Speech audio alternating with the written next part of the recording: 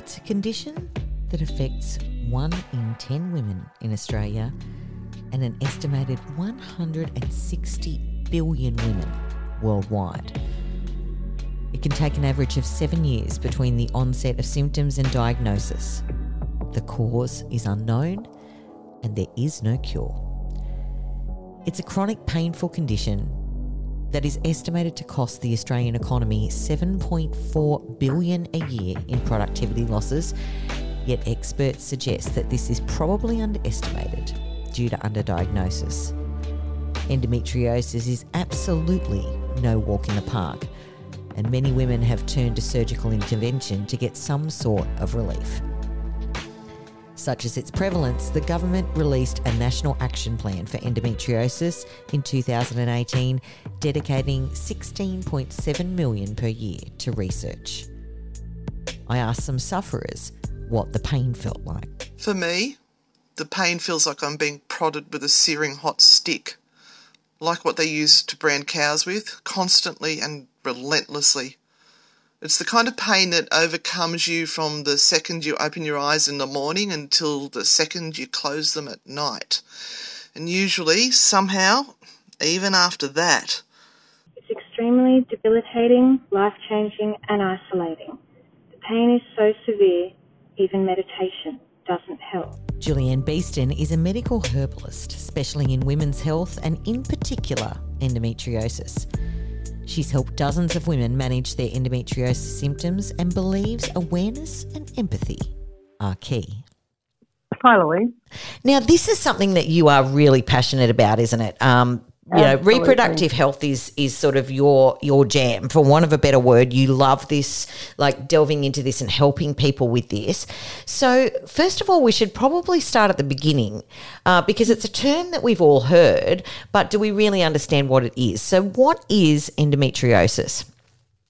Yeah, well, I think it's really important to establish that endometriosis isn't just a period problem. It's quite often endometriosis gets minimised. Yes. And dismissed. So basically, endometriosis is a chronic condition where the tissue that is similar to the lining of the uterus occurs outside of this layer and in other areas of the body. So some women may have endometriosis and have no symptoms at all.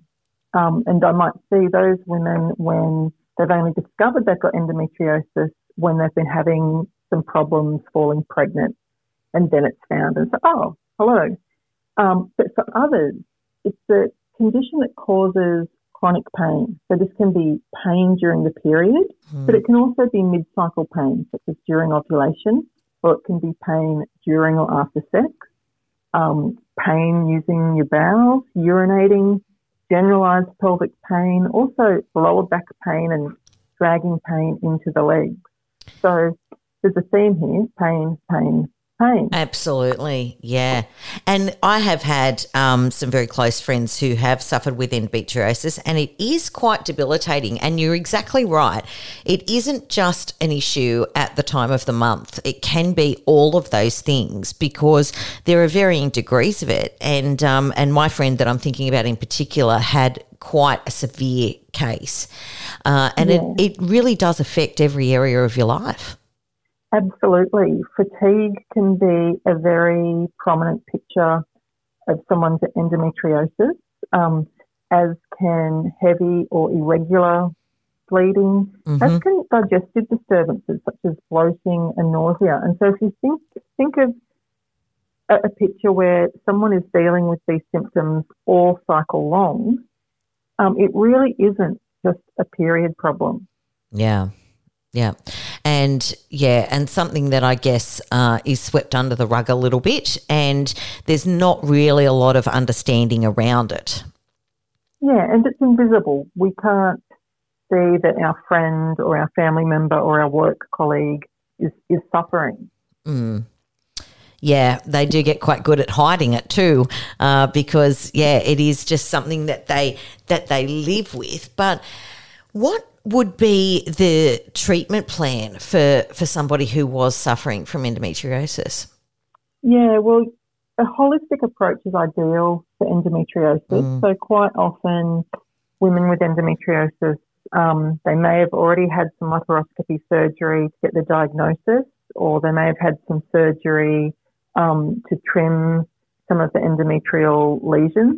But added to that, they could also use physiotherapy, which can be wonderful. Acupuncture can be quite effective as well. Even psychology, because for a lot of women, this is a hard, debilitating illness to live with.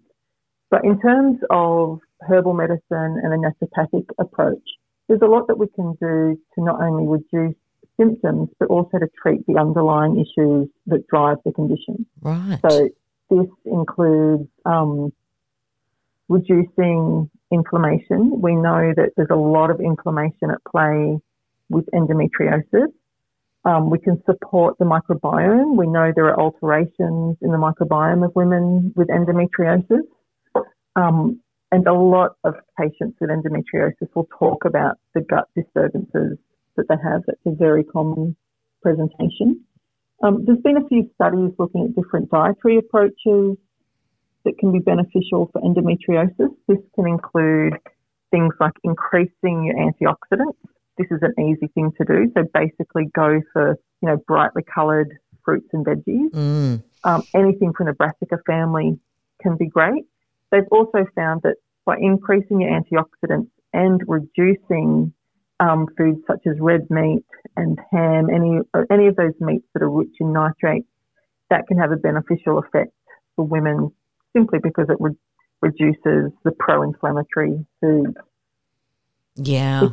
It's good to be aware of your good fats, so plenty of omega-3s, and also your fibre. So we know that estrogen doesn't cause endometriosis, but estrogen is a growth promoter of the endometrial lesions. So if we make sure that we're excreting our excess estrogen by having plenty of fibre in the diet, that can be beneficial as well. Right. Yeah, I never really would have thought of that.